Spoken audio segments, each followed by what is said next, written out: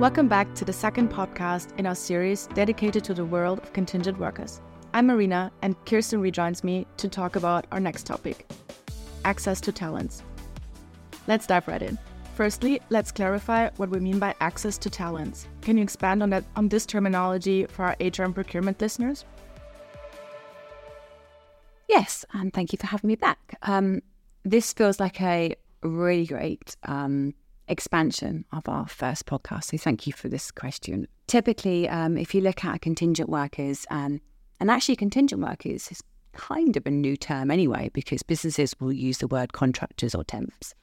But if we look at it as a contingent worker, organisations will typically have been relying on recruitment agencies, suppliers, vendors, again, depending on their organisation, for those companies to identify and bring talent into their business.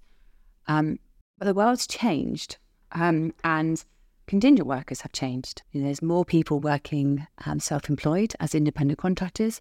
There's more people who want to be freelancers and work on an ad hoc basis. Even the availability of opportunities has changed. If you go back a number of years, as a contractor, you would have 100% be looking at a recruitment company to get your next opportunity. And companies would have picked up the phone to recruitment agencies for them to find them talent.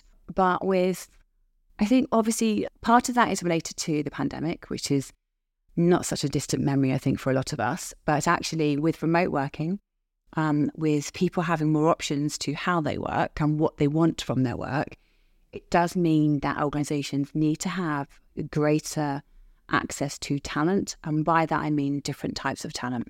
That's not just the source. So for us in our industry, we have all these wonderful terms. With source of talent, by that I mean where they're coming from. So are they coming from a recruitment agency? Are they coming from a supplier or a vendor? Are they themselves potentially a supplier? But actually the source may well be whether they are known to you as a business already. So, they are referred to you as a business, whether they are coming through a third party. There's lots of different sources of talent. There's also lots of different types of talent, because we spoke before around the different types of contingent workers as well. And that's just an overarching term for someone who is not a permanent person in your business, kind of your extended workforce. So really by access to talent, it's about thinking differently. It's about expanding that net and making sure that the way we did it yesterday doesn't necessarily fit the way we need to do it tomorrow. And we need to help organisations identify that talent quickly and like quality talent. So I guess it's funny to say really, but bearing in mind like the world that we work in, but actually relying on your typical supplier approach isn't necessarily going to help organisations get the talent they need. So by that, we're expanding by bringing in like new talent and widening that net. Thank you, Kirsten, for that overview. That's very helpful. But how do we actually give greater access to talents? So again, I talked earlier on about, our industry terms. So one of those would be omni-channel. Ultimately, that means I would probably describe it to my 5-year-old as opening up the doors and having multiple different doors. And by that, we're referring back to those different types of talent. So door number 1 may well be those referrals. So anybody that's known to your business, anybody who's worked with you before, maybe even an employee who left quite some time ago because of employment risk and so forth. But basically, your referral, and managers themselves. And even if you think about like social media, etc., we all have our own personal networks. And as managers with their own careers, their own history and their network, it's a great source of talent for businesses for them to actually draw upon their own network to get referrals. Alumni is always a great one because contingent workers who have had experience of your company, they've worked within projects, they know the business, they know the culture, they're able to assimilate themselves quickly into your business. So if you've had a contingent worker who's completed a project, behind the scenes it would be recommended to have a policy about potentially a break in engagement and service, so they don't just keep coming back time and time again, because then you have other risks open to you. But alumni talent is fantastic.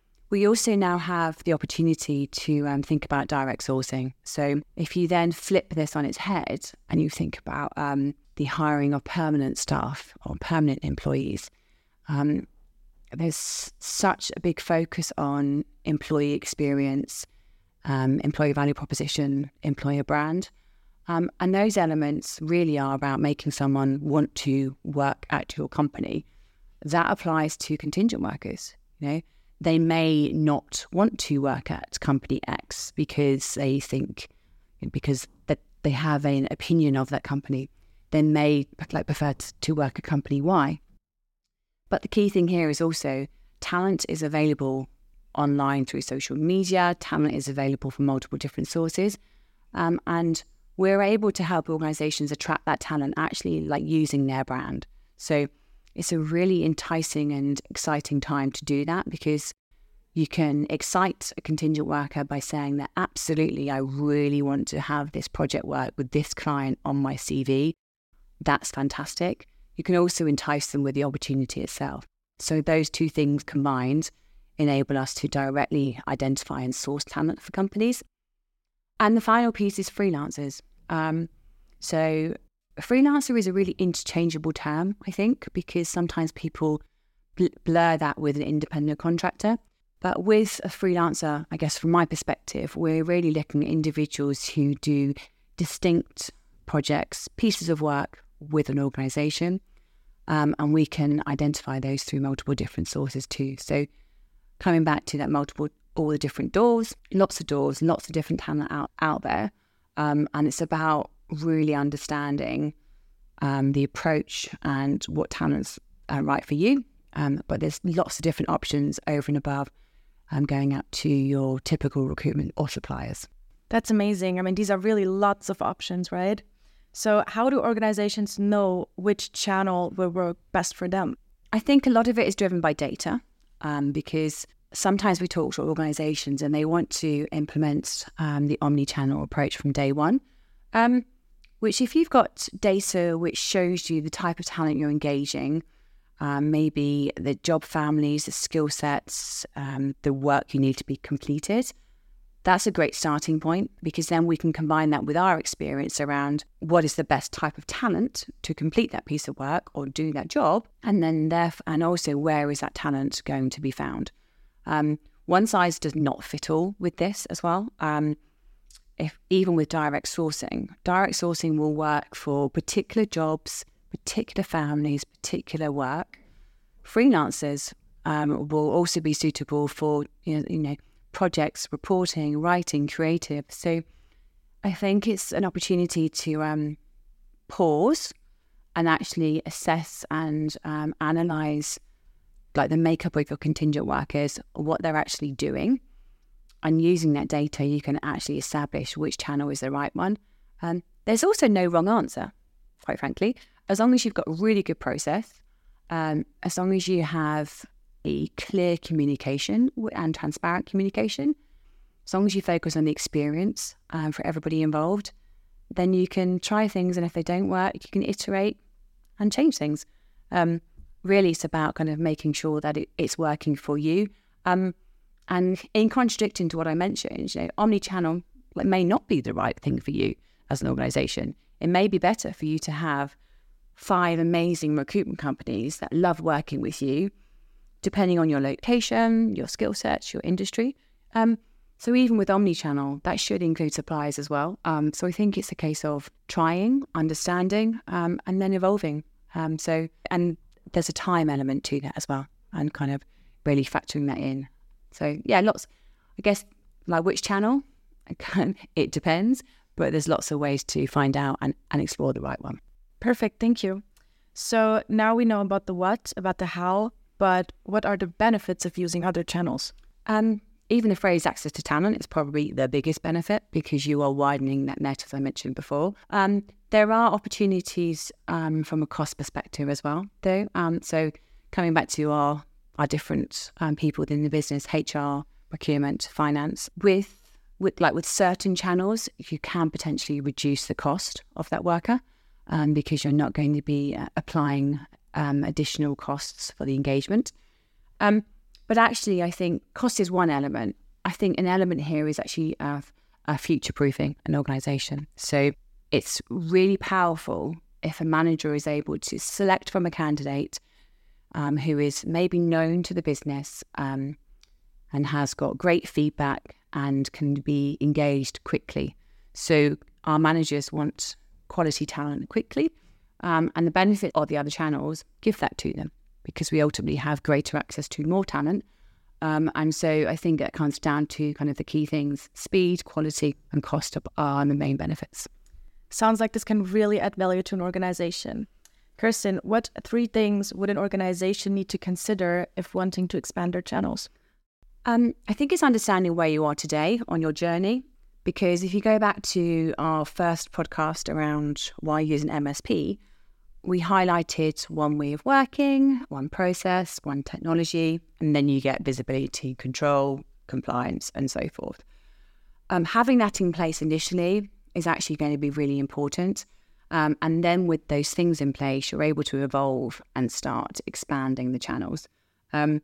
Part of that is going to be your relationship with your managers and obviously managing that change, giving them reassurance that by trying something different, it is going to work and it's not going to have a negative impact.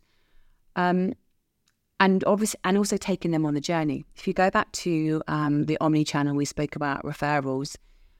We would really, really advise to work closely with managers to obviously enhance referrals and work with managers on that. I think also your current supplier relationships is very important.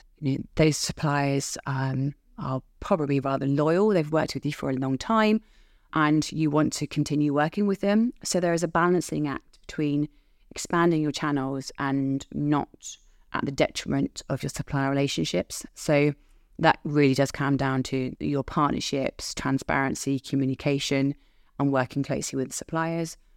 And then the final piece is it right for you, full stop, that depending on the talent that you have, and mentioned bringing in the right talent. With the right talent, though, it also means that you could bring in the skill set, you can bring in the, just if you focus on the skill sets required, as long as you really engage with that talent in a compliant way, then that is ultimately a really refreshing way of working.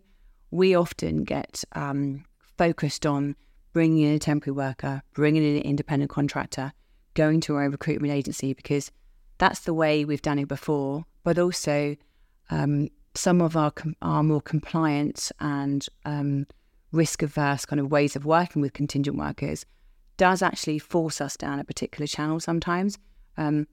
It's refreshing to be able to break down the barriers of that and just think logically around what's the best way of bringing this talent in, full stop, as long as you can obviously work with them in a compliant way. So lots of different things really, but that's probably the 3 things: the suppliers, your managers, and actually just making sure that you have got the right talent. Lots of key information here. So any tips on how to move to this way of working? I think I've implied it already, but evolution, not revolution. Take your time, make sure that you understand the reason why you're doing it, the expected objectives, the outcomes. It's likely that you'll need to think about technology at some point in time over and above maybe a vendor management system, and ultimately having some data to support the types of workers that you're bringing in.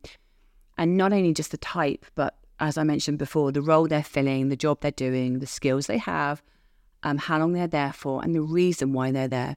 A lot of organizations have contingent workers coming into the business, and they might not actually be tracking the reason why they're there. Are they there to deliver a project? Are they there because you've got a spike in activity or they're replacing someone, etc.? Having that additional data also supports how viable using different channels is.